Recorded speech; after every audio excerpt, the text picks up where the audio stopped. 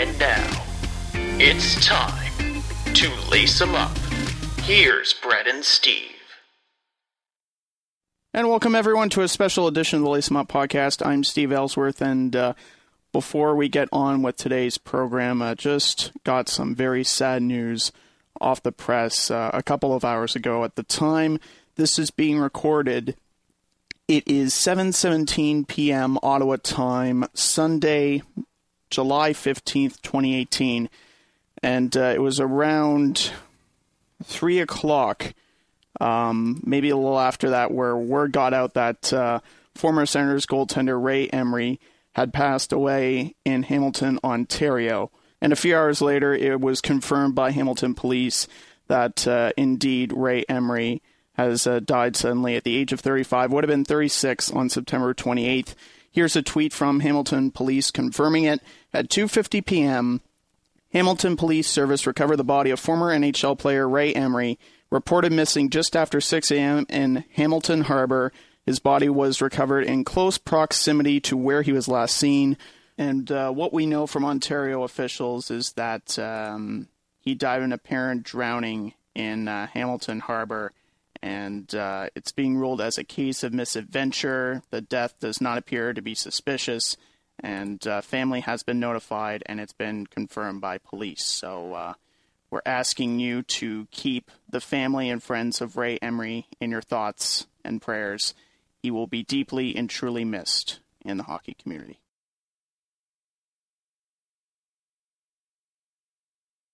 Once again, Ray Emery gone far too soon at the age of 35. May he rest in peace. Continuing with our conversation here, hate to start off with bad news on the podcast, but just figured we should address that first. Today, I got the pleasure of chatting with Colin Teskey, and he has been on the show numerous times. He currently works at Sportsnet 590 The Fan in Toronto. Just finished his shift, as a matter of fact. And Colin has been very kind enough to join us today, been very generous with his time. He's ready to talk hockey. And here he is, ladies and gentlemen. Colin Teskey is back on the program. Colin, what is up in Toronto? What are you up to? Well, more of the same. I'm still working at Sportsnet 590 The Fan. The good, the bad, the testy is also still rolling as well. So not much has changed since the last time we talked. Obviously in sports, there's been plenty going on the last several months, especially with NHL free agency and everything else going on. So more or less the same job-wise, but in terms of the sports world, Steve, it's been crazy as usual. Well, keep on living the dream, buddy. Speaking of living the dream, the Leafs landed a Toronto-born star in NHL free agency, which, in my opinion, is a sign of the impending apocalypse. And that legend would be John Tavares, now joining a team with Austin Matthews as a possible second-line center and a 30-goal scorer in Nazem Kadri centering the third line. So basically, the Leafs gave Tavares an opportunity that very few talents in this league are going to get. Now, Stan Fischler has been in the NHL media business for a long time, and longer than either of us have been alive. He's covered the Devils, he's covered the Rangers, he's covered the Islanders, and he's seen great times, he's seen bad times, and he's gained lots of credibility in the sport. But in an article he wrote following New York's acquisition of Robin Lehner, which we'll get to later on, here's what he said about the ex-Islanders captain. Quote, Tavares could not handle the Islanders' challenge and took the easy way out, end quote. Do you think John Tavares quit on the Islanders? And in your opinion, do you think anyone should be criticizing his loyalty? No, I don't really agree with that. I respect Stan Fischler. I know he's done a lot in the business, and he's been a very well-respected hockey writer for decades. But I don't agree with that, Steve, because we all know just how tough it is to win in a market like Toronto. Toronto is the mecca of hockey, and it's where the media covers that team 24/7, and there's been so much turmoil around the Toronto Maple Leafs for years, and for almost a decade, they were the laughingstock of the NHL. So now that John Tavares is coming here, there's going to be a lot of pressure that comes with that. I understand that right now the Leafs are winning. They've got young talent. They seem to be trending upward, but I don't see it as quitting and taking the easy route out. I think the work is just getting started, Steve, because now the pressure in Toronto is going to mount. There's going to be expectations. It's a team that's lost in the first round the last 2 years.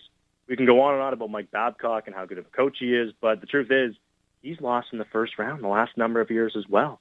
You know, the hot seat's on with him. So John Tavares is coming to a team that's well-rounded, but at the same time, everyone who is a Leaf fan and who covers this team is now expecting this team to compete for a Stanley Cup. Vegas thinks so as well. So I think that John Tavares is stepping into a bigger challenge than when he was in Long Island. And here's the thing. Hockey players traditionally are very, very loyal. They don't like to move, and they like to stay with the team that drafted them. That's been well documented with a lot of the star players. We saw Steven Stamkos do it a couple of years ago where he flirted with free agency, but ultimately signed back with Tampa Bay. I think John Tavares, what he looked at was a team like Toronto, that he's going to be surrounded by players that are not only good right now, but are going to be good for the next 5, 6, 7 years. And he wants to win a Stanley Cup. And when you win in Toronto, you all of a sudden become talked about more. When it comes up for being a Hall of Famer, people are going to weigh that you won in Toronto versus the Islanders. That's just how the business works. So I think John Tavares took a hard look at it, Steve, and said, hey, I want to really cement my legacy here. If I win in Toronto, I will always be viewed as a legend. I'll always be remembered. And it's coming back to his hometown. There's great photos of him with the Leafs blankets growing up as a kid in Mississauga and all that stuff. So I think just the opportunity was too good to pass up, and he shouldn't be scolded for that. And he shouldn't be being talked about as a guy who quit on a franchise and who took the easy way out. The hard work is yet to begin. Do you think Islanders management did enough to keep John Tavares?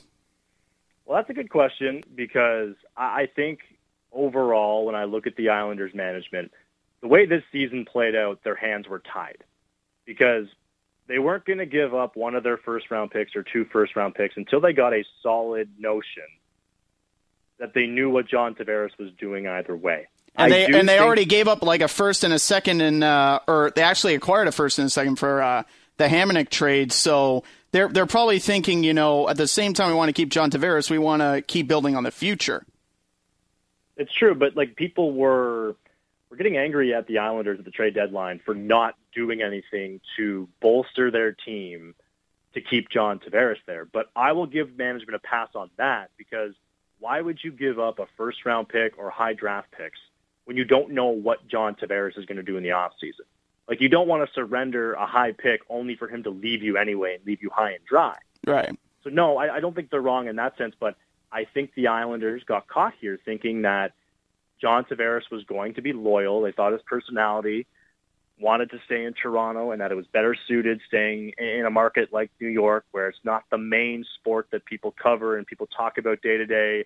And I think they got caught being complacent there. I think they really did. And I think they only have themselves to blame, and they should have done their homework last summer and really investigate what John Tavares was leaning towards and maybe explore trading him and getting something back. Now they're left with nothing. And it's not like John Tavares is going out to San Jose or the Western Conference, Steve. He's right in the Eastern Conference. And he's still going to be haunting you now throughout the duration of that contract while he's with Toronto, with arguably a team that is Stanley Cup ready next year and going to be Stanley Cup ready for the next number of years. Well, you touched on a very interesting point about them maybe thinking that Tavares would be too loyal, because here's the players that the Islanders have signed on July 1st or in the month of July in the offseason in the John Tavares era dating back to 2011. So it starts with Marty Reasoner. They give him a 2-year deal when he was 34 back in 2011. 12 months down the road, the big fish they get is a 30-year-old Brad Boyes on a 1-year deal. They're able to re-sign Hamonic and Bailey to multi-year contracts in 2013, and the big fish they get in that offseason is Cal Clutterbuck on the 5th of July. Flash forward to 2014, Chad Johnson, Mikhail Grabovski, Nikolai Kuhlman, decent pickups, but anything to blow you away? Not really. 2015, the big name they get is Bracken frickin' Kearns. And then in 2016, they get Andrew Ladd in the offseason, and they are able to trade to get Jordan Eberle in a 1-for-1 with Ryan Strome. But I'm just looking at all of the pieces that they have gotten over the years, including P.A. Parenteau, including Thomas Vanek in a trade with Buffalo, which quickly went sour because they eventually found out, he's not going to re-sign with us. Oh, perfect. So I guess we just trade him out of here. every single move, it seems, was made to help the offense, but not to help John Tavares. Because when you look at guys like P.A. Parenteau and Matt Molson, you don't look at them as independent 30-goal scorers no matter which line they play on. You look at them as guys that are just like, okay, we put this kid on Tavares' line, he's going to light it up. So even though they got assets for Tavares to play with, the pressure was still on John Tavares to make something happen. And in the year where they actually won a playoff series, guess who scored the game-tying goal in Game 6? Guess who scored the game winner? John Tavares, both times. From day one, it seemed, if John Tavares is healthy and effective, we've got a chance. But if he's not, we're totally screwed. It's true, and I think the Islanders in years past had failed to build a solid team around him. I would say the last number of years they've done a really good job drafting.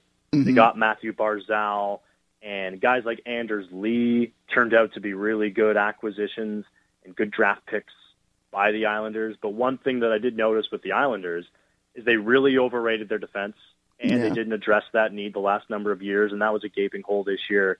You watched Islanders games this year, they were entertaining. Watching guys like Anders Lee and Barzal and Tavares score 6 goals a game was entertaining and lead the league in goals, but the problem was they were giving up 5, 7, 8 goals a game, and you're not going to win in the NHL at that rate. That's why Doug Weight got let go. And I think John Tavares looked at that, and that was kind of the final straw for him. He had seen this team for many years fail to surround him with good players, and how could you say no to a team like Toronto that has guys like Mitch Marner, Austin Matthews, Nylander still on their rookie deals, producing right now, and you can argue are going to produce for the foreseeable future? The option to go to Toronto was too good to be true, and it's not like he's going to Toronto when they're coming off a last-place season. Like when Stamkos was a free agent, you can argue the Maple Leafs still hadn't proven they could turn things around yet, and all the pressure was going to be on Steven Stamkos to help restore the Leafs and get them back to glory. Exactly. John Tavares is coming in right now, and Austin Matthews is here. We know Austin Matthews, if he can stay healthy, is a top 5 player in the league, and he's going to be a top 5 player in the league for the next 5 or 10 years. Marner, Nylander are there. Morgan Riley's a very good defenseman. Frederik Andersen's coming off a career year. There were just too many pieces in place, I think, Steve, for John Tavares, and it just made the move coming home to Toronto and with all that pressure that much easier. And a guy like Mike Babcock, you can knock him all you want for some of his decisions on the ice and the ice time he allotted to Austin Matthews. I know that's a big issue, but one thing about Mike Babcock that I really like is he's really good at taking away the attention from star players and putting it on him. And I think John Tavares will realize that Mike Babcock will take a lot of the blowback in bad times in Toronto, and he's really good at deflecting that from star players. I think that was part of the sales process with Tavares coming home. And you look at not only the Leafs being able to build around just one person, you look at teams like Boston that were in the mix for Tavares, teams like San Jose that were in the mix for Tavares, teams like Dallas, teams like Tampa Bay, teams like Philly that weren't even involved, teams like Pittsburgh that weren't even involved.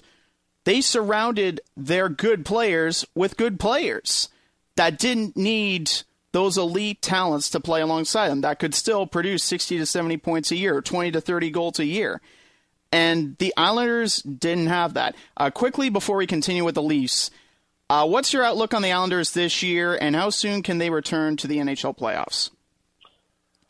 It's a difficult one because I like what they've done off the ice with Lou Lamoriello. We saw what Lou Lamoriello did in a short time in Toronto, how he fixed the culture, and he was really good at building a team from the ground up. I would argue that he has a better situation that he's walking into today in New York than when he stepped on to the job day one in Toronto. That was an absolute mess that he walked into, and he was able to turn that ship around pretty quick.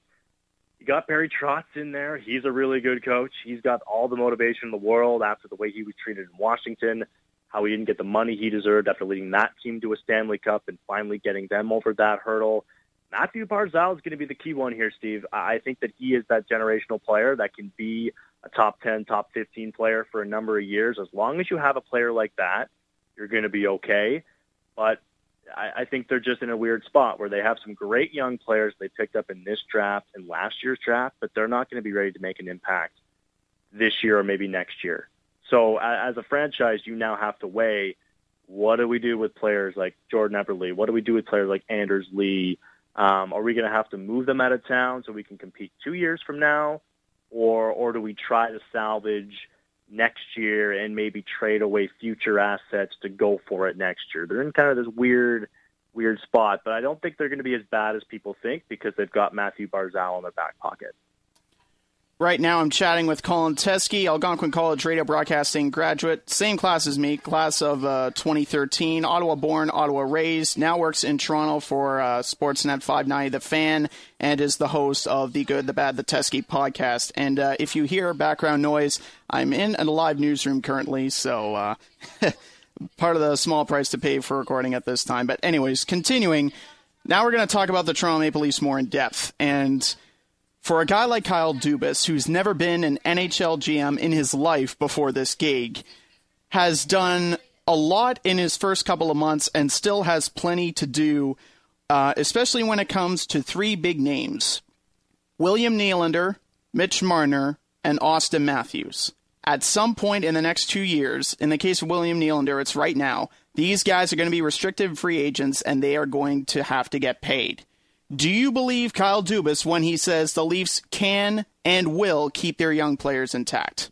I mean, he was really definitive when he said that on the 31 Thoughts podcast with Elliot Friedman and Jeff Merrick, right? Like, it seems like this guy is walking in here and he's got a little bit of edge to him, a little bit of moxie as a young GM. And I'm a fan of the Maple Leafs. I want my general manager to come across like that, and I want him to have that kind of confidence. But I mean, it's going to be really tough when you break down the numbers, Steve, to afford all of those guys. And what I think is going to happen is one of them is going to have to be bridged, and they're going to have to sign them on a short-term deal and save a little money in the short term, and then you're going to have to risk a couple of years from now that player being really, really good and other teams wanting to give him all the money in the world to sign him, and you're going to have that difficult decision of letting him walk or trying to match all those high offers. That's going to be really interesting for me to watch. But if they do go ahead and sign all those players, Steve, basically what you're signing up for as a fan is that you're going to have to get used to having Tavares, Matthews, Marner, Nylander, Morgan Riley as your core, which is fine. That's a great core to start with, but you're going to have to get used to every year you shipping out players and bringing in other players. And you're just going to have kind of a revolving door amongst your top six and amongst your bottom six. And that's the only way that this is going to work. We've seen that with Chicago. But if you can win in the next 2-3 years, all that stuff doesn't matter. That's what Chicago was able to do. But the fallout is Chicago then overpaid for that core and are having difficulty competing now as they enter their 30s and mid-30s. Players like Kane, Taves, and Duncan Keith and Brent Seabrook and players like that. But that's the only way that it's going to work. But I got full confidence in Kyle Dubas that he's going to set out to do that, and he can ultimately accomplish that. Yeah, and for a guy, like I said, who's only been in the GM's chair for a couple of months, it's ballsy to go out and take a shot like that. It gives certainly confidence to the fans and to the players that are playing for you that I want to make this team good for many years to come, and we're going to find a way to keep as many of you here as we can to do that. And if they're able to sign all three, what this will do, like you said, is put more focus onto the other guys that are probably going to be due for a pay raise in 3 to 4 years. Will Jake Gardiner still be on the Leafs if Riley and Dermott are the future? And he's an unrestricted free agent after this year. If Freddie Anderson plays lights out, how much money can a team like Toronto fork over for Freddie Anderson? All this is dependent on how much coin they're going to hand out to their young trio of Matthews, Marner, and Nylander. And with Matthews, it's going to be very, very tough to determine how much he's worth because now, on top of becoming a restricted free agent next year, he just switched agencies, and now he's a part of the agency responsible for Connor McDavid's big payday last offseason. So I'm sure a lot of Leaf fans are hoping that the price to re-sign him isn't too steep. But we see what's happening in Montreal with those monster contracts with Shea Weber and Carey Price. How much chaos those big long-term contracts can do to a team. And we talked about the Blackhawks. We'll talk about them later. And we touched on the Austin Matthews situation before. Him maybe not handling the captaincy situation pretty well. The rumors are that he's a bit unsure of who's more deserving of the captaincy, him or Tavares. That there's a rift with him and Mike Babcock, and Bobby Orr, like the wise grandparent that he is, basically told the media, "Hey, chill out." Do you think the Austin Matthews situation is being overblown, or should we actually be concerned for a second? I don't think we should be concerned about who gets the captaincy. I think that is being drawn up right now, and it's becoming a media sticking point that they're trying to get a lot of clicks on, and they're trying to get a lot of press on. I think the Austin Matthews-Mike Babcock rift does have some concerning weight to it. I think the fact that Mike Babcock, the minute the season ended, had to fly to Arizona to talk with Austin Matthews is telling. I think that that's an issue that can be resolved. And I think one thing that obviously will fix all of those things is winning. And if the Maple Leafs win, which they've done a lot of in the regular season the last 2 years, all of those issues that we're talking about now don't matter. So that'll solve a lot of these issues. But with John Tavares, I wonder if he was being pried away from the Islanders. And if the Leafs, which I imagine they did from all that I've read, they made an incredible pitch to Tavares. I wonder if in that pitch it was coming home to Toronto and playing for your boyhood team, but as being the captain of that boyhood team. Like that to me would have been something that if you were really worried that he was going to go elsewhere and that one of these other teams during the courting process could offer him $13 million like allegedly San Jose did, I wonder if the Leafs threw in the captaincy to put their offer over the edge. And if they did, I don't know. I'm not in the Leafs room. I don't know what Austin Matthews would think of that. But I think if you're Austin Matthews, you might, as an ego point, you might want that captaincy. But at the same time, you have to realize John Tavares is a hell of a player. He's going to make your life easier just playing on your team. And matchup-wise, other teams' blue lines are going to have a tough time picking between Matthews' line and Tavares' line. So I think if you're Matthews, you have to look at the whole picture and say, having John Tavares here, even if he has a C on his crest or not, makes my life a whole lot easier. And given the fact that he congratulated John Tavares, was excited to have him come to Toronto the day of the announcement, kind of makes me wonder that maybe he's not jealous at all and is more concerned about winning championships. And speaking of winning, Tampa Bay Lightning have done a lot of winning over the past couple of years, and just when you think they're done paying people, they come out of nowhere and ink the offensive face of the franchise for the past few years. Steven Stamkos, they've already done that with him, and now they've done it with Nikita Kucherov, which is interesting because initially he wasn't eager to talk negotiations this offseason, and the next thing you know, he's getting paid an average annual value of $9.5 million after his contract expires next season. And it's an 8-year deal on top of that. So no doubt about it, this is a lot of money to be paying Nikita Kucherov. Do you think it's actually a bargain signing, though?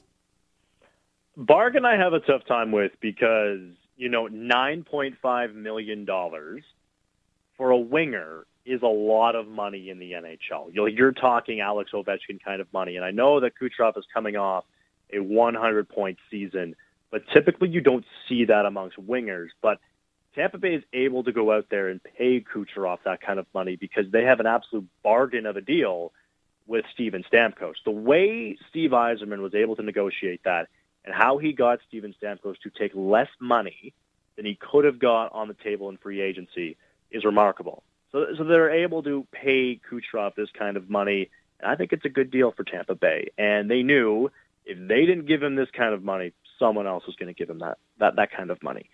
But I think $9.5 million, I wouldn't say it's a bargain, but for a 100-point guy, you got to pay that kind of money.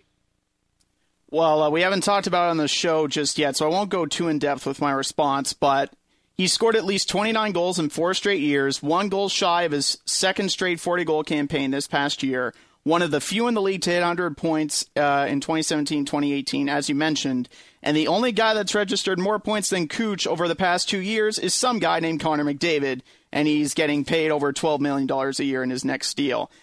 Now, is it possible that he continue to play at this pace from here on out? That's tough to say, but he's one of the few guys in this league that I would be willing to pay that kind of money, especially considering that he has the weapons around him. And speaking of the weapons around him, you would think that after signing Nikita Kucherov to that kind of money, there's no way the Bolts would still be a threat to land Erik Karlsson, and yet they still are.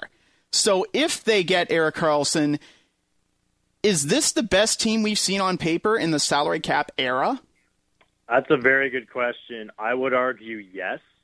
I mean, I'm not trying to disrespect those great Chicago Blackhawks teams when they won their first Stanley Cup back in 2010 with that core of Taves, Kane, Seabrook, Keith. Like, those guys were coming up at the right time. They were all roughly around the same age in the prime of their careers. That was a pretty damn good hockey team that we watched a number of years ago. But I would have to say so, just on paper, when you have an 100-point player like Nikita Kucherov signed long-term, you've got Steven Stamkos, who you know can get you 35, 40 goals per season. I even like Braden Point and all their young players, Victor Hedman. This would, I would say, yes, is the best team that we've seen in the salary cap era. I don't know how they're going to make it work. And I still don't know if Steve Yzerman can maneuver around the cap enough to make Erik Karlsson's contract work in Tampa Bay. But I almost want to see it because it would be by far the best team we have seen on paper in the salary cap era. And you look at what they've done over the past few weeks. They've locked up JT Miller and Ryan McDonough for at least 5 years each. Now Kucherov's sticking around for at least 9 more years, counting the final year of his current contract. You're giving roughly $12 million in average annual value combined to those 3 guys for at least 4 years. And if you add Hedman's average annual value, Stammer's, Tyler Johnson, for 6 players, that's $33.375 million between those 6 guys for the next 4 years. And that doesn't take into account the pending contract extensions for Braden Point, for Mikhail Sergachev, and at some point down the line, Andrei Vasilevsky. So it would absolutely be crazy if they could make this work. Now, as exciting as it would be to see the Leafs and the Lightning going at it and Hedman and Karlsson on the same team, for Sens fans like you and me, the thought of trading Erik Karlsson is just downright depressing, especially considering where the Sens were this time last year. What would you consider a solid return for Karlsson, and do you think he's still in Ottawa come September? I don't think he's in Ottawa come September, to be quite frank with you. I think that everything that's happened this calendar year, Erik Karlsson and his family, they deserve a fresh start. That's just, there's no way around it. Yeah. And I don't blame him for wanting out of that situation and wanting to go to a contending team and try to start his career fresh somewhere else. And I think that he, at this point in his career, he ultimately can decide that, and he deserves that.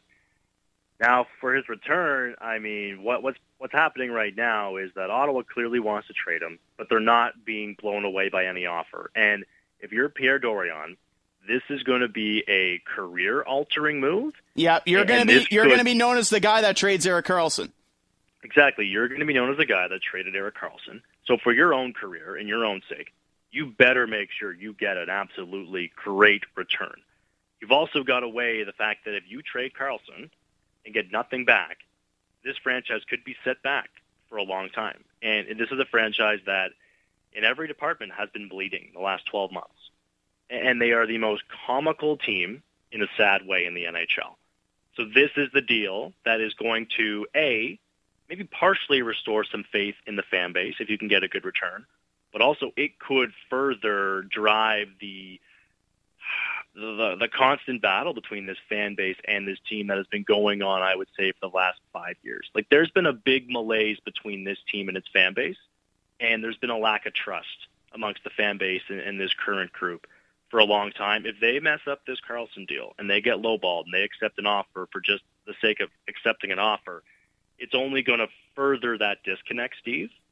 And I would say if you look at the Matt Duchene deal, Joe Sakic for a while was trying to trade Matt Duchene. But he didn't quickly move on a deal for the sake of moving him and getting rid of him, and he took a lot of heat for that. Apparently it was damaging in the locker room, and, you know, there seemed to be a dark cloud around Colorado. But when you ultimately look at the return he got, I would say that he did a really good job getting Matt Duchene out of town, but also getting a lot back in return. I think Erik Karlsson, you take that deal, but you times it by 2. Because Erik Karlsson's a top 3 player when he's 100% healthy. Yeah. And you got to think, you're starting with a roster player that's top 6. I would say a couple first-round picks, your top prospect, and maybe you throw in another B-minus prospect and a second-round pick. That's where I would start with Erik Karlsson. And if I'm Pierre Dorion, you need to set the marketplace. Like, you need to be calling teams and saying, this is what I want. If you think that's acceptable, give me a call. Anything less, I'm not returning your call. And I think what he has started to do is he has started to, you know, call other teams. And I think the story about Tampa Bay being a front runner, I think that is just driving up the value. I don't know if Tampa Bay, with their cap situation, can actually land Erik Karlsson. Who knows if the Dorion camp and the Sens camp is leaking that story out there to the media to make teams like Vegas and Dallas sweat a bit and make them offer even more in return. And I think that's what has to happen. And I think the fact that a deal hasn't been done is because teams are lowballing the Ottawa Senators, and Pierre Dorion saying, look, I'm not making this move until I am 100% satisfied with what I'm getting back in return. And you know what? This could drag out, Steve, to the start of the season. Mm-hmm. Like, teams right now and players, like, I'm looking at Erik Karlsson's Instagram and his social media. He's on holidays. He doesn't want to think about a trade. Yeah. You know, he wants to enjoy the few weeks he has off. Kick back, relax, see family, go see the world, and do all those things. And general managers have to do the same thing. So I think this could drag on to the start of the season. But it all comes down to what the Sens create in terms of a marketplace. And teams are going to swoop in and try to lowball you. Because Ottawa has this black eye around their franchise after all that's happened to them. Teams are swooping in right now trying to just get whatever they can. And they're thinking that Ottawa's going to be desperate. So Ottawa has to come out here and create the front that they don't have to move him. They have a whole year left on that contract. The two sides can come back to the table and say, well, Erik, you're starting the year with us. He could be an Ottawa Senator starting game 1 of the year. He could still be here. Mm-hmm. But it's all about the marketplace you create, and this is why if I'm Pierre Dorion, I do not envy him. I do not want to be Pierre Dorion right now. And that's a man that whenever I see him speak at a press conference, he looks run down. Like, he looks like a guy who has been overworked and is not sleeping much, and I don't blame him, because this is going to be one heck of a move regardless of what happens. That defines his career, and it defines the Senators' path going forward. And that's not an easy place to be, and I don't envy that. Remember the time where he became the guy for getting Matt Duchene? Wow, that was a happier time for Pierre Dorion, and now this could happen and make people forget all about that. By the way, Matt Duchene is an unrestricted free agent after this year, so you'll have fun with that, I'm sure, and probably Mark Stone as well. So, yeah, definitely a lot of sleepless nights ahead for Pierre Dorion. For me, at least your top prospect, top 6 forward / top 4 defense in a first round. That at the very least for me would be a good return for Karlsson. Now, the fact that we're even talking about this is so mind-boggling. Like, how in the world did the Sens let things fall apart so quickly? Because the last time we had a one-on-one conversation, Sens just lost to Vegas. The tourist deal appeared to be nixed. The next day it happens. The wheels slowly started to fall off the rails. And now, potentially, Erik Karlsson could be leaving the Ottawa Senators. Do you think Karlsson leaving is going to be the final straw for Eugene Melnyk in Ottawa? Because I remember a very specific conversation during the outdoor game weekend with local media that he definitely pondered the future of this team if it became a disaster. And losing Erik Karlsson would kind of qualify as a disaster to me. Well, I mean, I think for someone like Eugene Melnyk, yes. I mean, this is a move that, I mean, you make this move and already you are setting yourself up for failure. And I look at an Erik Karlsson and I don't blame him for wanting to move on. He has every right to do that, given what's happened here. But I think a big part of the unraveling, Steve, that isn't getting talked about enough is that, you know, when Brian Murray was around, Yeah. I think Brian Murray was such a classy guy, and he'd been around for so long. He'd seen everything in the business. He knew top to bottom what it took to run a franchise, and I think what he was probably best at was being the perfect middle guy to deal with Eugene Melnyk. And I think that's the underrated part here. Eugene Melnyk, from everything I've read and from people I know that work closely with the team, he's a tough guy to deal with. And I think Brian Murray was really good at tiptoeing around all of Eugene Melnyk's antics and still being able to keep that all behind closed doors and not let that get out to the media. And I think that is where this unraveling has started. It starts with Brian Murray not being around. It also starts with a guy like Cyril Leader, who has been around the sports business forever and was a great community ambassador with the team and had so many connections in Ottawa and did so much for that franchise. When he left, and Murray left, they were never really able to replace those two guys. And I think that's where all of this started to unravel, because you have to think, if the rift between Hoffman and Karlsson and their wives and fiancés started in November, that's when you read the court case, that's when everything was alleged to have started. I just have to think, and this is just my own personal opinion, I think Brian Murray would have been the guy, being the veteran hockey man that he is, that would have sat those guys down, dealt with it then, and realized, okay, this isn't going to be salvageable here. One of you is going to go or both of them have to go, and he would have dealt with that issue then, and it would not have dragged on. And that's where I think the biggest disconnect has started, and I think a guy like Brian Murray, if he was around right now, this would have never happened.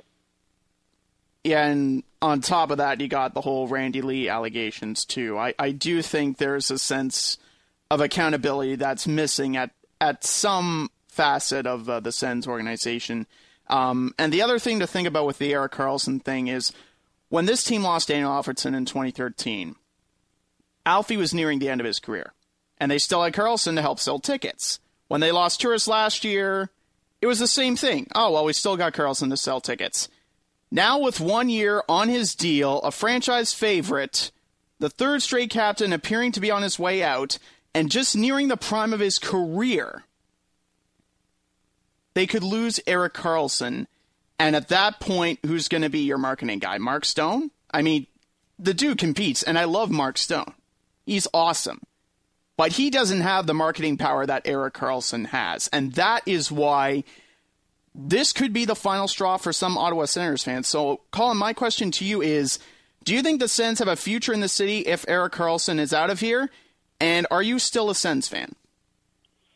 Well, I'll preface this by saying that as much as that, I grew up in Ottawa and I did root for that team growing up. Obviously, when you grow up in a city like that and you watch the likes of Daniel Alfredsson and Heatley and Spezza, and that 2007 Cup run was one of the best times of my life growing up there and a big part of my childhood. But working in this business, and you know this, you become less of a fan and you become more of a rooter for storylines, and you want to have interesting stuff to write about, interesting stuff to talk about. It doesn't matter if it's your hometown team or it's the Maple Leafs, the Montreal Canadiens, and it's made me less of a fan since I've worked in this business. But when you look at this team and their fan base, and if ultimately Erik Karlsson gets traded, which I believe will happen, I don't blame this fan base for not wanting to show up and support them. This is not on the fans. This is not on the fans. They've been through a lot, and it's not just one thing, Steve, that's happened. I always say it's death by 1,000 cuts. You mentioned some of the things that happened. The Alfie mishap when he left to go to Detroit, that was a big one. Spezza leaving, that was a big one. The Turris contract situation, that was also part of it. That just made a lot of fans not believe that this manager wanted to commit to winning. And the Alfie and Turris situation, to be fair, neither of those guys wanted to leave. They didn't say, get me out of here. No, and that's where it becomes hard for fans to stomach that. And you can still argue, Steve, with Spezza and Alfredsson, you knew that most of their best hockey was behind them. Yeah. Even with Kyle Turris, I think you could still make the argument that the length of the contract was a bit worrisome for Sens management to sign. But when it comes to Erik Karlsson, the Sens have never had a more talented player and a superstar of this caliber right in the prime of his career. And losing him now is what's going to sting the most, especially if you don't get a good return for him. And I think that could be one of the final blows. But I think one thing that could fix all of this, and I've been saying this since day one when people rip the Senators for their attendance issues over the years, my thing is if you build a downtown arena, I think that'll create a lot of buzz, even if you lose Erik Karlsson. Once they build the downtown rink and they start playing games downtown, I think you're going to just see a revitalization amongst the fan base that now all of a sudden can realize, wait, on a Tuesday night, I don't have to worry about trekking to Canada, worrying about parking, getting home. You can now plan a night going downtown. You can go for an early dinner, see the game, pour out to a bar after the game, and you don't have to worry about going across the city.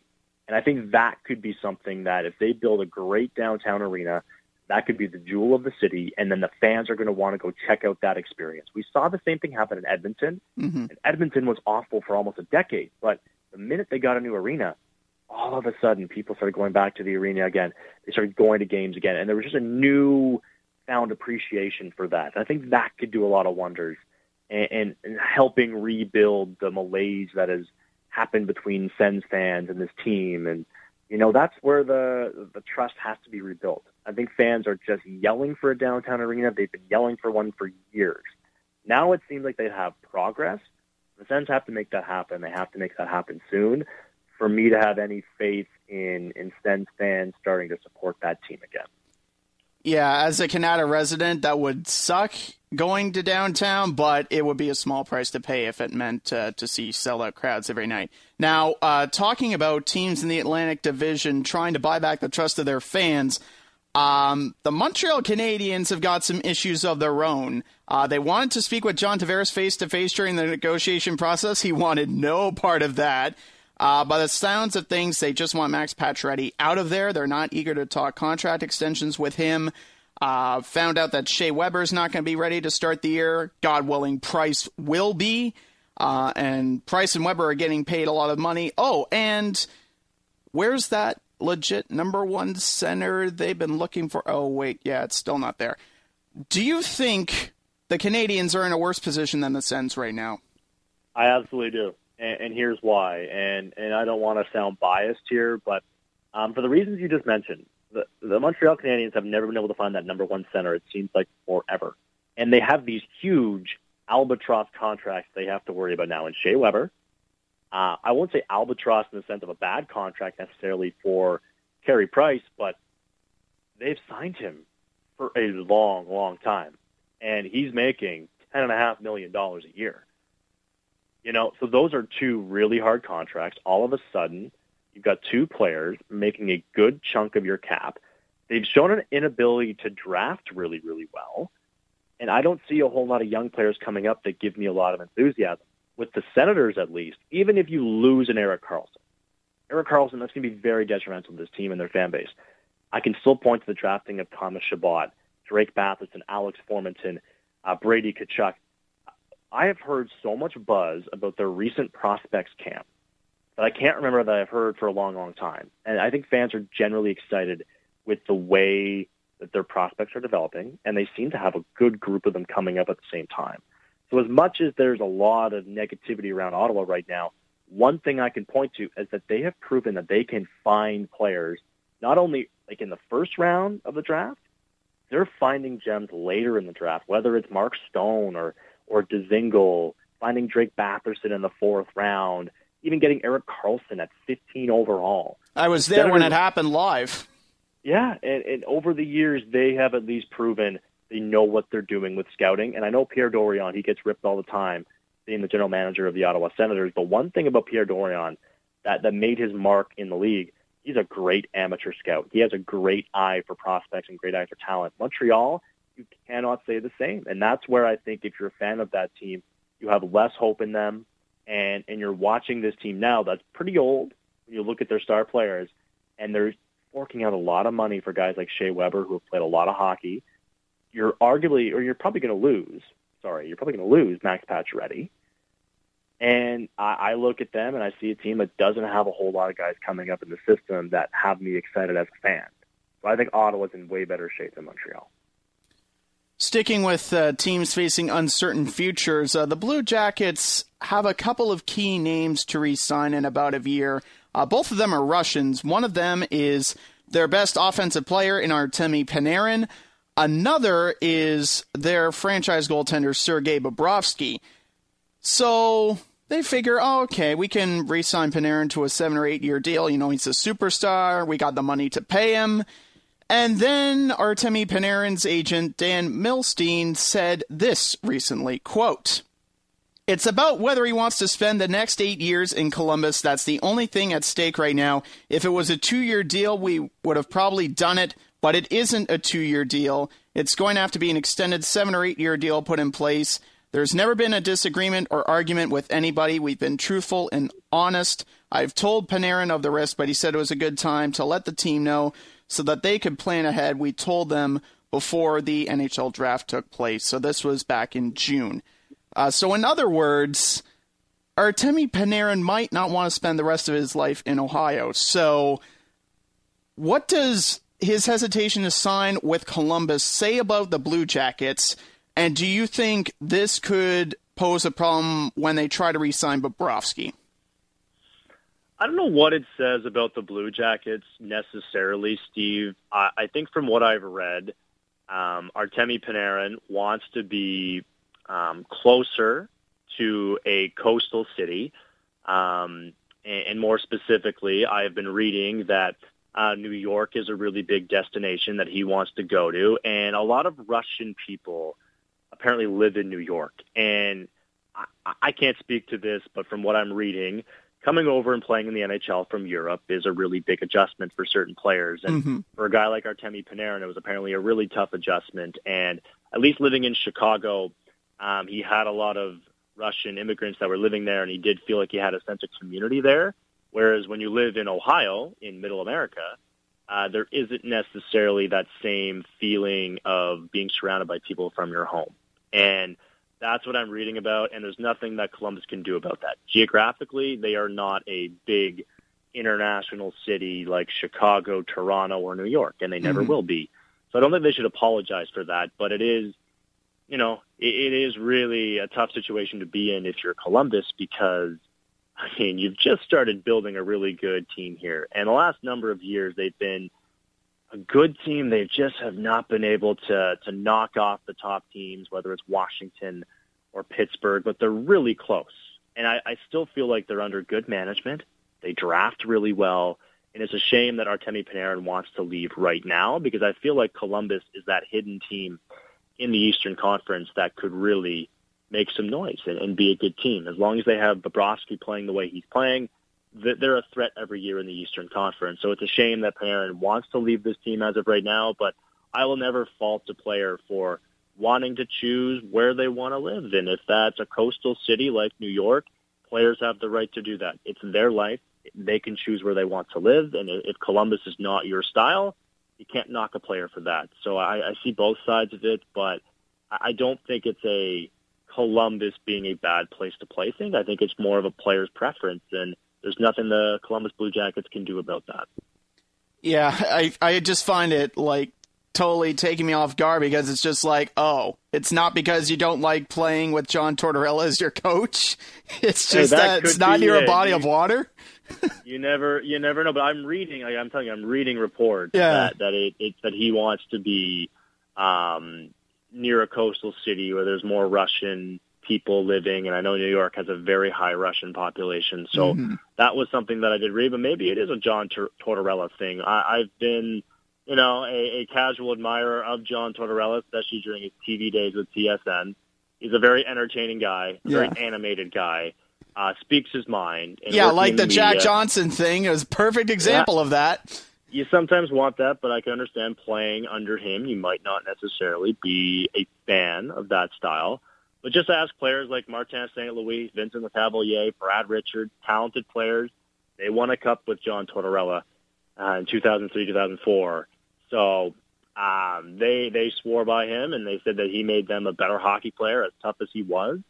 But they had a mutual respect there, knowing that, he might be animated and he might be yelling and screaming and seem like he's tough to work with, but they knew it was coming from a good place, and he was just trying to make them better, and ultimately they paid the price for that guy, and they owe a lot of their success to him. So I will say that about John Tortorella, and there's a reason why he keeps getting jobs. Yeah. And he keeps getting work in the NHL. And yes, it might rub certain players the wrong way, but John Tortorella, well-respected guy. He's gone to the height of the league, winning a Stanley Cup and taking teams to, lots of success in the regular season and postseason. So he's a guy that his antics might be a little outrageous, but he gets it done. End of the day, you can't argue that.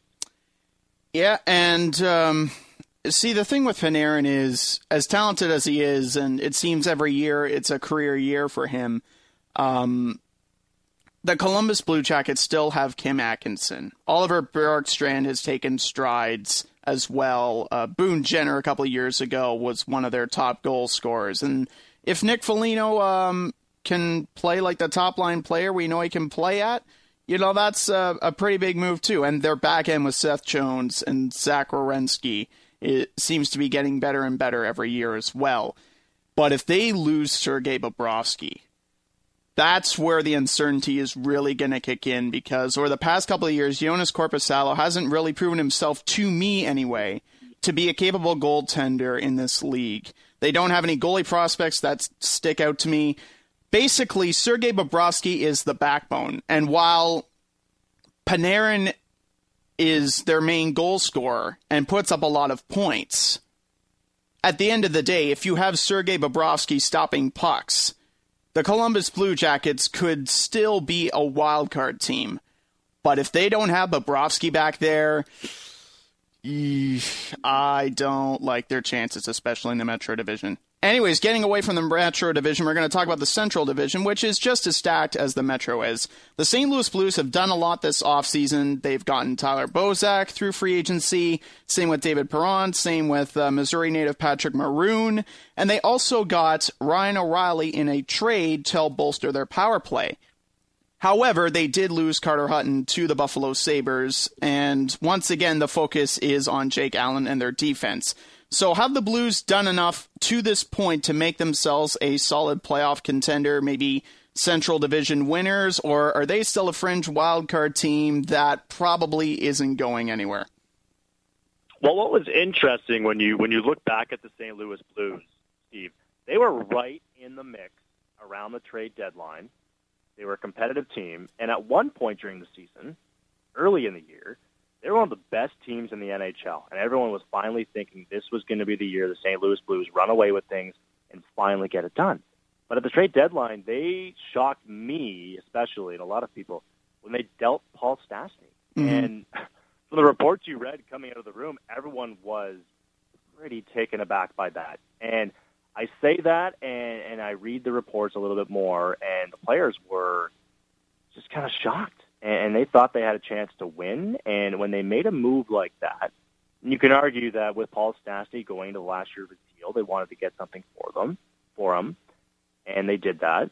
But the players were kind of sitting there saying, wait, we thought we could win here, but I guess management didn't think we could win. And when I look at what they're doing in the offseason, it seems like they're trying to rebuild that trust.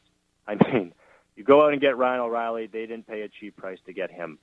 All their other signings, to me, are showing that they are trying to tell everyone in that room, Jaden Schwartz's, the Colton Parekos, the Alex Petrangelos, that, hey, we're committed to this group. We believe you can win. Now we're going to go out and get you some help. Mm-hmm. Is Ryan O'Reilly better than Paul Stastny? You can argue that all you want. I still think that they are a team that is going to be hard-pressed to advance far in the Stanley Cup playoffs, Steve, because Nashville, I think, is still going to be really good, and their window is still open. Yeah. I think the Winnipeg Jets, that's a team that's just getting started, and I think is going to be the future of the Western Conference. So I don't know how successful St. Louis is going to be, but you might as well take your shot the next 2 years when you've got some players that are still in the prime of their career. And you can't knock a GM like Doug Armstrong for trying that. And then on top of Nashville and Winnipeg being division threats, there's also Dallas, Colorado, who had a bounce-back year without Matt Duchene, and the Minnesota Wild, who are still a pretty good team in their own right. The San Jose Sharks traded for Mike Hoffman about a month ago, quickly traded him away to Florida after that, and before doing any of that, they re-signed Evander Kane, they re-signed Logan Couture, Thomas Hertl, and Joe Thornton after missing out on Tavares. Last year, they signed Martin Jones and Marc-Edouard Vlasic to long-term deals. Do you think they're done making waves this offseason, or do you think they have another trick or two up their sleeve? Well, you have to think that they have another trick up their sleeve. I think they really thought they had a legitimate chance to sign John Tavares, and there were reports out there that they were throwing $13 million at John Tavares, and they still didn't land their number one center. And Joe Thornton's not getting any younger, so is Brent Burns and Marc-Edouard Vlasic. I will say this about the Sharks. They're in a division that I still think is very winnable. And as good as Vegas was, and as much as people keep underestimating them, and they were very close to winning a Stanley Cup, Vegas is a team that will be interesting to watch next year. I don't know how good they're going to be. They could be a team that I could see being a fringe playoff team next year. LA is a team that I think is on the downswing of their window. Who knows if Edmonton can rebound? I think Calgary is an up-and-coming team that underachieved this year, and now with James Neal could be really good. But if you're the Sharks, I think if you just stand pat, you're still going to be a competitive team in that division. And with the current playoff system, the first two rounds are against your own division. I still think you can feel confident with your core of Couture, Pavelski, Burns, Vlasic, and now Evander Kane and Martin Jones in net, that you could still be the top team in that conference, and you'll be tough to knock off. So I think they just have to be smart about who they add. And I don't think they should just go and throw a bunch of money at somebody in free agency, especially with the crop that's left. There's not a lot of good players left. But I still think they're in a good position to be competitive in that division and then maybe make the second or third round next year. And after that, it's anyone's gamble on who's going to win. So they're still in really good shape, I think. Well, when you look at the Mike Hoffman trade, and anyone who thinks, they traded Hoffman because the allegations surrounding his girlfriend, they didn't want anything to do with that. They signed Evander Kane, who's had an interesting past with social media, to a 7-year extension. So I don't think character is a big problem for this team. They seem to be very welcoming and very open to a lot of different walks of life in the dressing room. So it wouldn't surprise me if they added a top 6 talent, but I think it's nothing that they're in any hurry to do. I think it happened. I don't think it's going to happen before the season begins. It wouldn't surprise me if it did. But I think it's going to happen via trade. I think Skinner, Patches, Panarin could be some of the names that they target, because Mike Hoffman was a left winger. JVR was also a left winger. JVR was the first guy that came to my mind as well. And they quickly traded Hoffman away, who on a bad Sens team did pretty decent. He got, I think, 22 goals last year and over 50 points. So on a bad year, he played pretty well. So I think if they do add someone, it's going to be a winger they can slot on the first or second line. So we'll see who that mysterious player is going to be. But I don't think they're done adding pieces there. The following teams all got 80 points last year. Not even close to the San Jose Sharks. Buffalo, Ottawa, Arizona, Montreal, Vancouver, Detroit, Chicago, New York Rangers, Edmonton. Pick one of those teams to make the playoffs this year and explain what would it take for that team to get there. Okay, well, Ottawa, Arizona, Montreal, Vancouver, and Detroit, I can confidently say are not going to be playoff teams next year. Yeah, I'm not going to argue with that. But I will say this, one team that I think is going to be very intriguing to watch, and this is going to feel dirty leaving my mouth, Steve, but Buffalo is a team to really watch out for. Jack Eichel has not been healthy the last year. If they get a full year of health by Jack Eichel, which I know is asking a lot, that all of a sudden makes them better. I really like Casey Middlestat, and if you watch the World Junior Tournament and how well he played for Team US, that's a player that I think could easily be a bona fide 25-goal, 30-goal scorer in the National Hockey League. He can now slot in potentially as your second-line center. Linus Ullmark is a goaltender to watch out for. They also signed Carter Hutton as a good, I'm not even going to say a safety net. He could easily win the starting role. Yeah. But I think it's going to be really good goaltending competition come training camp with those two fighting for the number one spot. And competition, I think, will breed the best possible scenario in net for Buffalo. So I think they're a team to watch. You got Rasmus Dahlin coming in, who is supposed to be the next Erik Karlsson is supposed to be really, really good. So I think Buffalo could really surprise a lot of people, and I think that Jack Eichel is looking around at players that were drafted around the same time he was. Connor McDavid in the same year as him, Austin Matthews, his fellow countryman, doing so well in Toronto, just up the road. You got to think Jack Eichel is going to have that chip on his shoulder to really go out there and prove himself that he is worth all the money they paid him and that he is in the same conversation as those players. So I would say watch out for Buffalo, but Edmonton's the team I think that's going to most rebound and could be in the playoffs. But they went to the second round a year before.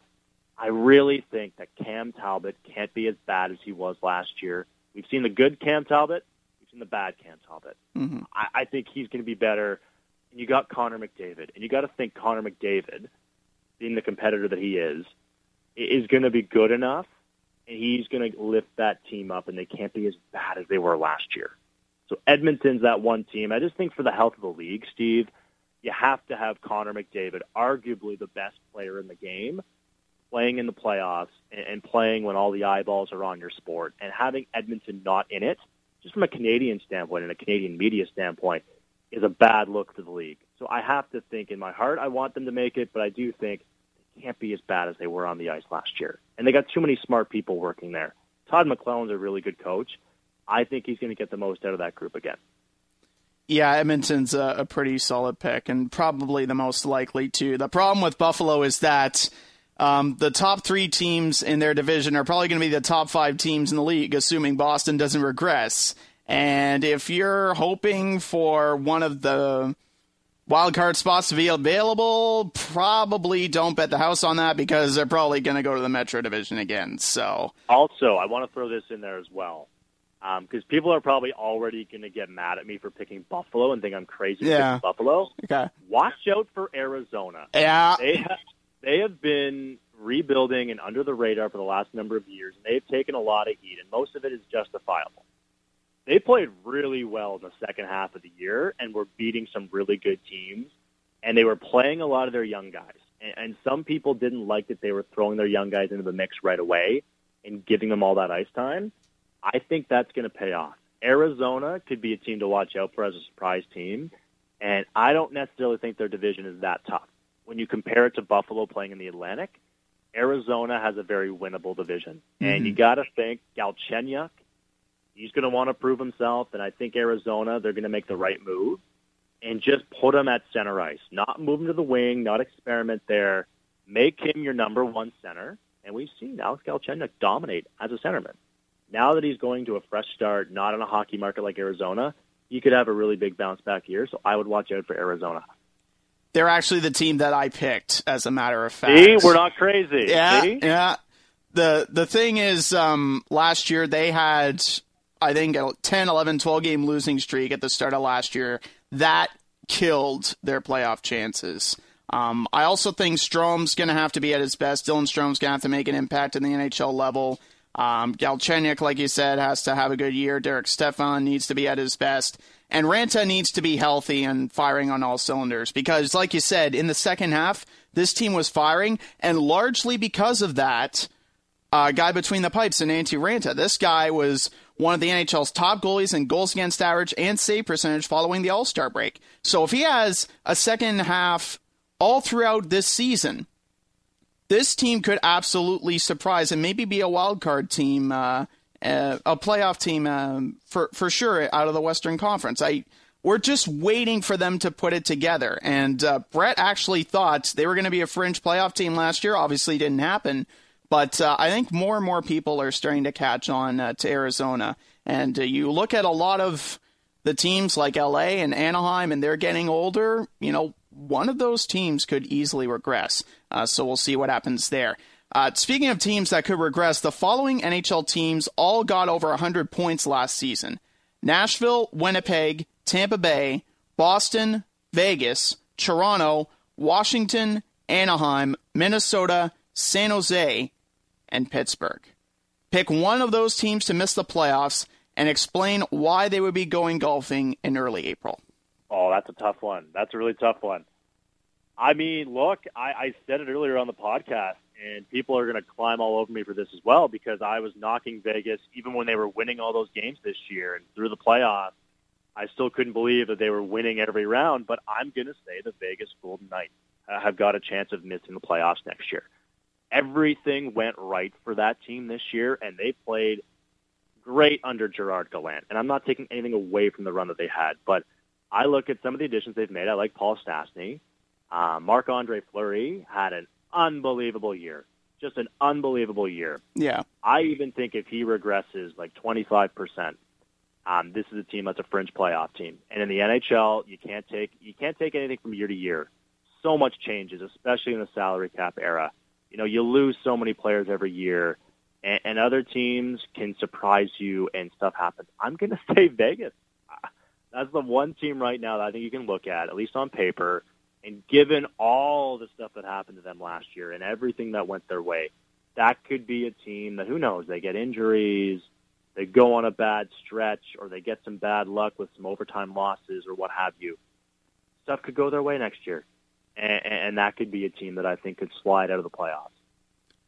All right, call me crazy on this one. I think the Anaheim Ducks could regress, and it all starts with Corey Perry, who has been a consistent 30-goal scorer at the NHL level, don't get me wrong. But over the past 2 years, he's scored 36 goals combined. He's failed to score 20 goals, at least, in each of the last 2 campaigns, and his 17 tallies last season were the fewest in a year with at least 70 games played since the year they won the Cup in 06-07 when they beat Ottawa. Oh, geez, flashbacks already. Okay, moving on. 2014-2015 was the last big playoffs that he had. He scored 10 playoff goals in 18 games when the Ducks reached the conference finals. Over the last 3 playoffs since then, he has scored a combined 4 goals. That's 28 playoff games.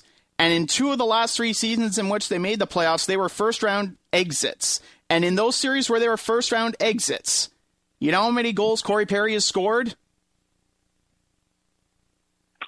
I can't tell you, Steve. 0. Hasn't scored a single goal.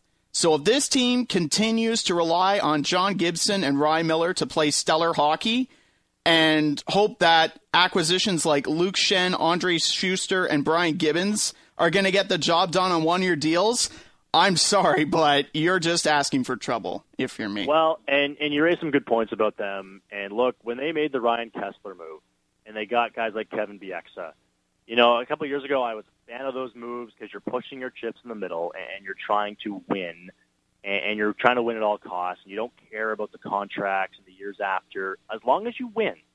They didn't win, and they have failed to win the playoffs for a number of years. But what I will say about Anaheim, and the one argument that I have against what you said, and this is just me playing devil's advocate, but look, everyone thought the Washington Capitals were going to take a step back last year. They lost so many guys off that team. They had loaded up last year, and they still lost when it mattered most. Anaheim could be that team that they have had so many things go their way, or not go their way in the playoffs. They've had some shortcomings. Guys like Corey Perry haven't delivered when it matters most. But maybe next year is the year that Anaheim finally pulls it all together and makes it work. But if it doesn't happen next year, I think you're going to start to see Anaheim go into a rebuild mode, and it's going to be moving on from players like Perry and Getzlaf. And it's a shame for those 2 players who have been decorated on the world stage for Team Canada and been great, great players. But they won a Stanley Cup when they were on their rookie deals, and they weren't necessarily star players. Now that they've had a chance to put their stamp on this team, they've always been a team that's failed to reach the big game and failed to get it done in the playoffs. And that'll ultimately be what defines their careers, sadly. Well, continuing to talk about the playoffs here, and you mentioned this in one of the previous questions, so I'll just quickly go through it. As you know, both Alberta teams, Edmonton and Calgary, missed the playoffs last year. Do you think Edmonton has a better chance at making it back in the playoffs than Calgary does? And if so, what's going to be Calgary's downfall? Because in case you haven't heard, they signed James Neal and they traded Dougie Hamilton to Carolina in order to get Noah Hanifin. Yeah, I actually think, I said that Edmonton was going to be one of those teams that makes the playoffs and has a big rebound year. And I still think they will do that. But I still think Calgary's going to be better, and here's why. Calgary was a team that I thought on paper looked really, really good last year. They ultimately underachieved, and I think part of that was they didn't like playing under Glenn Gulutzon, and you can see that the last month of the year. They also lost their goaltender, Mike Smith, for a long period of time. Mm-hmm. If Mike Smith is healthy last year, that's a playoff team. I think that's a playoff team that no one would have wanted to face in the first round because they underachieved. Anytime you have got good young players like they do, like Monahan, Johnny Gaudreau, you added James Neal.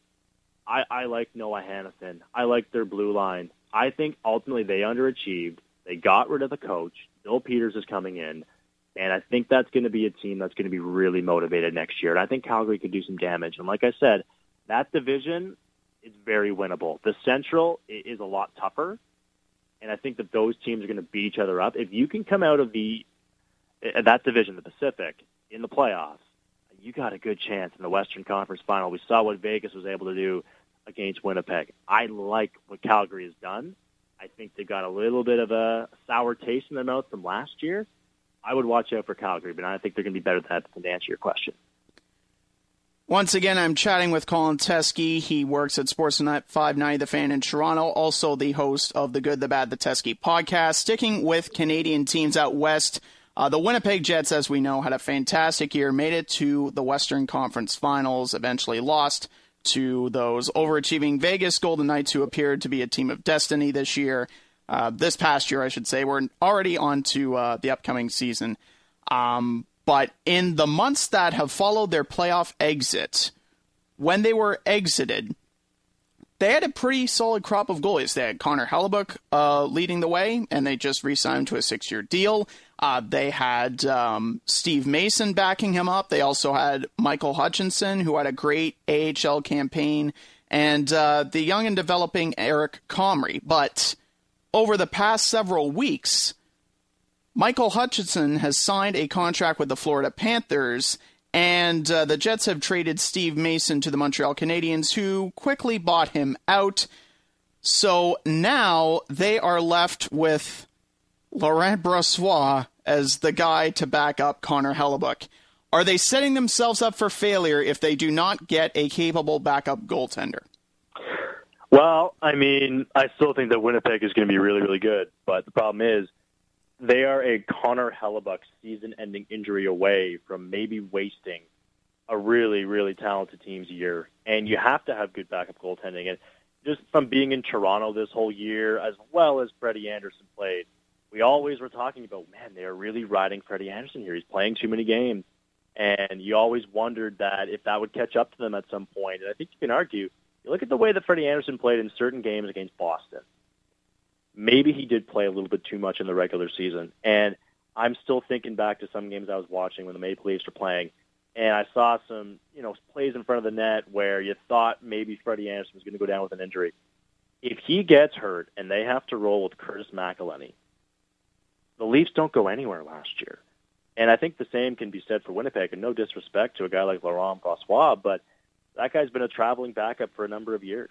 I think you do have to solidify the backup position because in the NHL, the key thing is, and analytics prove this, back-to-backs, you need to play the backup on the second night. Having your starter play both games on a back-to-back never ends well, and the stats show that. Yeah. And I look at Connor Hellebuyck, and he's probably going to have to play 60-plus games. Laurent Brossoit has never played more than 25 games in his career. And that, to me, is a little bit troubling, but I still think Winnipeg, they had to move Mason. They have cap issues, and they're always going to have cap issues now with their young core and some of their players that want to get paid in the next couple of years. So that's going to be tricky for them, but you're right. Having Laurent Brossoit as your backup is a bit concerning.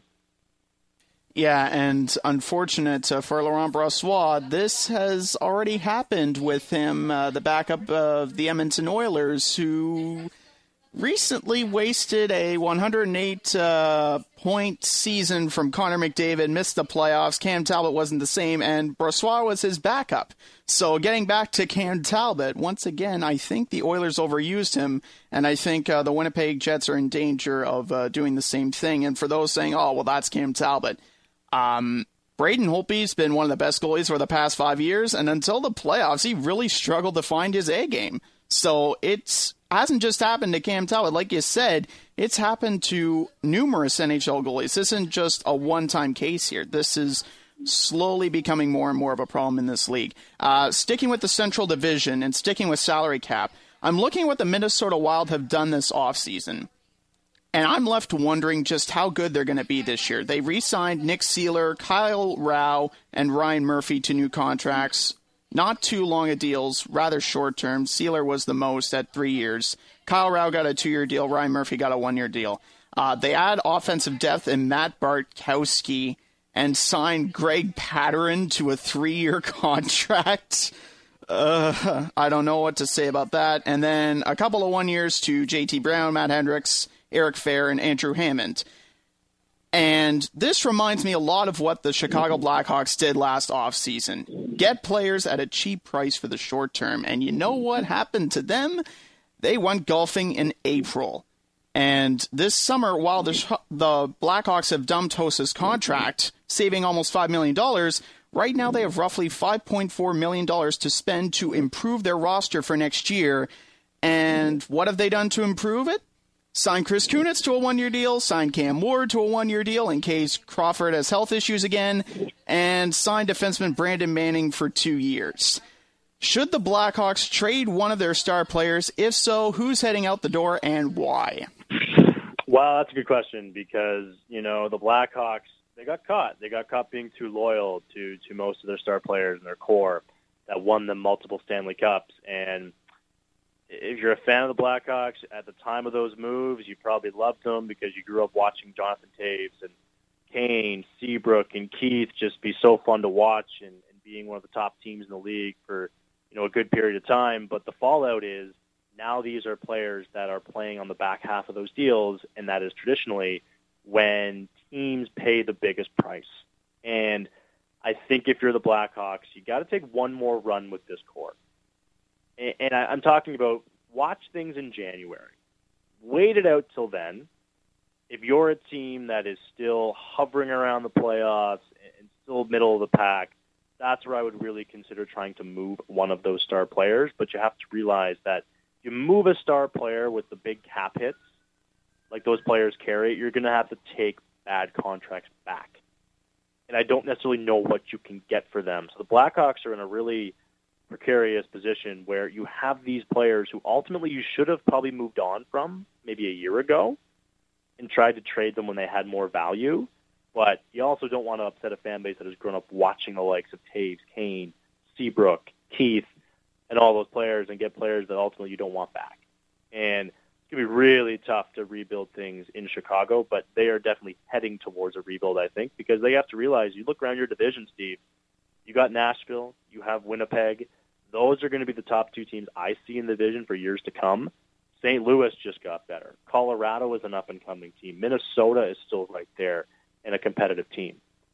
This might be the year where Stan Bowman says, okay, maybe we take a step back and we start to go into a mini retool and try to get better. Yeah, see, the thing is, Duncan Keith only scored 2 goals last year. Brent Seabrook was a healthy scratch, and Corey Crawford is only a year younger than Cam Ward, and they're expecting him to be the goalie of the future still moving forward. I think it might take trading a guy like Jonathan Toews or a guy like Patrick Kane to make this team good for the future, because like you said, it's not that Chicago is getting abundantly worse every year. It's just that everyone else in their division is getting better and they're not. And they don't have the cap space really to make their team as good as it can be. And we're talking about a team that's won 3 Stanley Cups in this decade. Their fans have been spoiled pretty silly. But if being loyal to those guys means you're not competitive for 5 to 7 years, as much as I hate to say it, I would rather trade either Toews or Kane if it meant getting the assets to make the team better in the long run. But I would even go one step further, Steve, and say that pretty much the only option the Blackhawks have is trading a Patrick Kane. If you really want to reset your franchise, he's the only one that I would say has a lot of value and that teams will overpay for. Jonathan Toews I see as a player that just his playing style, his hard, aggressive forechecking and everything that he does on the ice has caught up to him. Yeah. And he's a player that even point-wise has not put up a whole lot of points in his career. Yeah, that's a valid point, actually. I don't know what he would command, but Patrick Kane, I can tell you, he will command a lot. Yeah. And that is probably the only move you have right now to reset things. Yeah, and like you can't keep trading contracts to Arizona and making it go away. Yeah, and by the way, they got Marcus Kruger back, so hey, there you go. Welcome back, I guess. Shipped out and moved back. Like, he never seems to leave Chicago long. I just hope he just settles into a new city. Like, stop moving the guy. He's probably sick and tired of moving at this point. So, yeah, it'll be interesting times in Chicago for sure. Quickly, some rapid-fire items. Which signing/re-signing so far this offseason has been the most overrated in your opinion? Overrated. That is a good question, Steve. I'm going to say David Perron in St. Louis. Yeah. I mean, I think David Perron had the ultimate chip on his shoulder playing for Vegas when he got exposed in expansion. And I think going back to St. Louis, yeah, he can still play with some good players, but not sure that puts the Blues over the edge. I mean, Ilya Kovalchuk is intriguing to me. Yeah. I'm not going to say it's overrated, but that's a player now that's played in Russia for a couple of years. He's getting up there in age. Like, he's on the wrong side of 30. And, you know, the Kings made that move, obviously, because they thought they had a deal in place for Max Pacioretty at the draft to come to Montreal, and that didn't happen. And we know about Pacioretty then firing his agent and hiring a new one after that deal didn't get done. So I think LA's hands were tied, and they had to make a move, and Kovalchuk was the one guy they could get on the cheap and not have to give up any assets for. But I think that could be one of the more overrated moves because I'm just not sold on LA, and I think their core, kind of like Chicago, needs to be reworked, and they're getting older, and it's getting really tough to fix that team on the fly. Which signing/re-signing has been the most underrated so far, in your opinion? Underrated. I'm going to say this, and Canucks fans are probably not going to like me for saying this, but Jay Beagle. I know that some fans don't like the term on that deal, but Jay Beagle is a guy that when you watch the Washington Capitals, now they won a Stanley Cup, he was a big reason why. And it might not show up on the stat sheet, but that guy does everything, right? Like, Barry Trotz used him in every situation. And I'm talking about penalty killing. I'm talking about being on there in key situations. And I think for Vancouver, that's a team that is young, and they got a lot of guys that are probably playing outside of their capabilities because they have to, being on a young team. Mm-hmm. I think someone like Jay Beagle walking in after winning a Stanley Cup, I think is really going to help that team. The number might not be great, but it's not like you have this player for 5-6 years. It's a 3-year contract, and I think it's one of those contracts that you know you're going to get a lot of value because Jay Beagle has been through everything. And his story is incredible. I just love that he grinded in the ECHL, worked his way up, and he was never guaranteed much. And now he's finally making a little bit of money to help himself out in the long run. He's finally getting that big contract that he deserves. But I still think he's going to add a ton of value to Vancouver. Do you think someone is going to get offer sheeted this someone? If so, which player and why?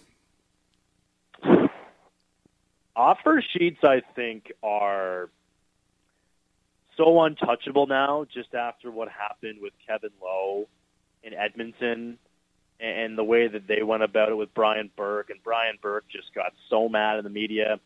I'll take it one step further. How about the Flyers and Shea Weber?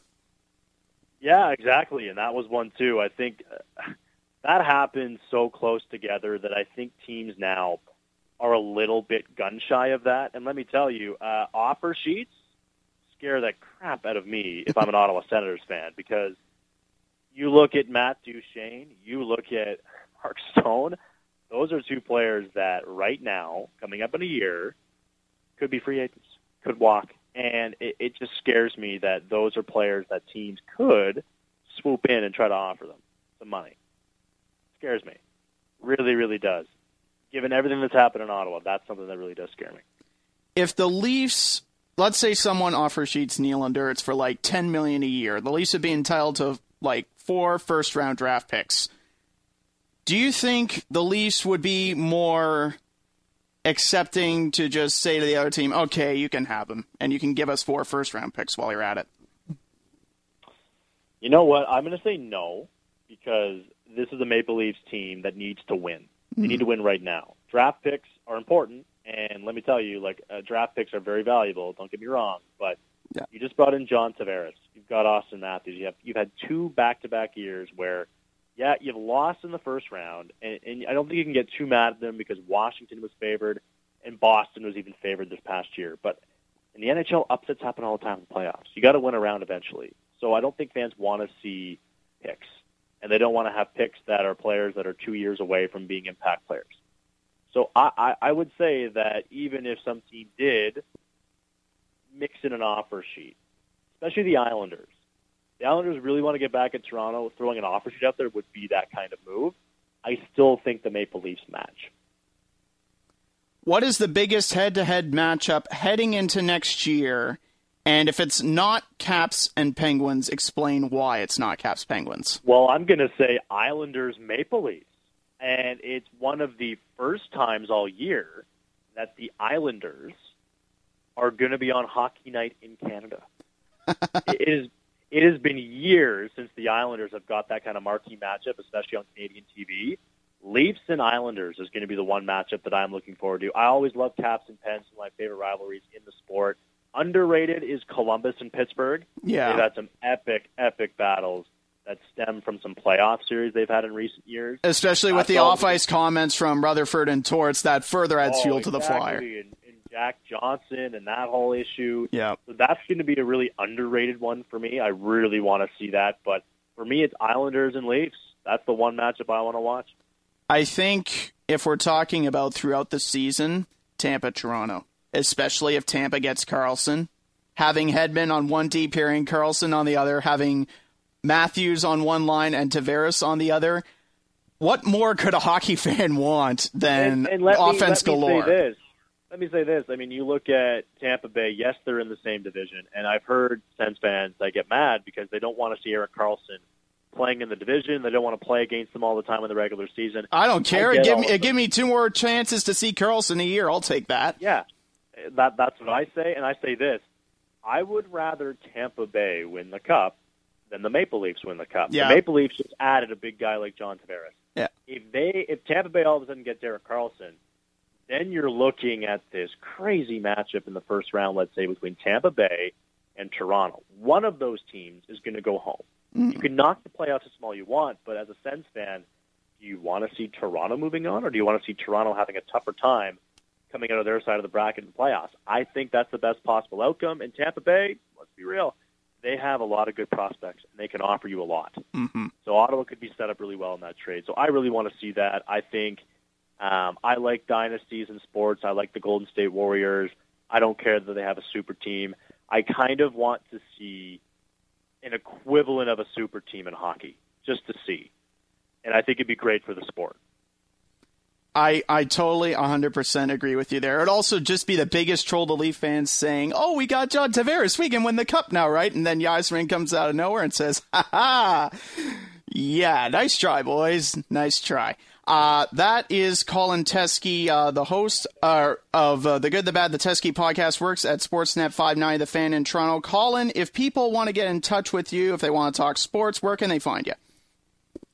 Well, you can find me on Twitter at Teskey Radio. That's where you can find a lot of my tweets on whatever seems to pop into my mind. I've been tweeting a lot about the NHL free agency. Huge basketball fan. I've been into the World Cup recently, too, so if you're anti-soccer, do not follow me at Teskey Radio on Twitter. You can also find me at thegoodthebadteskey.blogspot. That's where a lot of my written work can be found. You can hear me on Sportsnet 590 The Fan all over the place. I do weekends. I do evenings during the week. And in podcast form, I also do a sports podcast called The Good, the Bad, and the Teskey. So you can always listen to that when you have some free time. Excellent stuff, Colin. Appreciate the time as always, and we hope to catch up with you very soon. Steve, always a pleasure. Thanks for having me on. Happy to do this anytime you want me to. All right, sounds great, man. He's Colin Teskey. I'm Steve Ellsworth. This has been a special edition of the Lace 'em Up podcast. Talk again soon.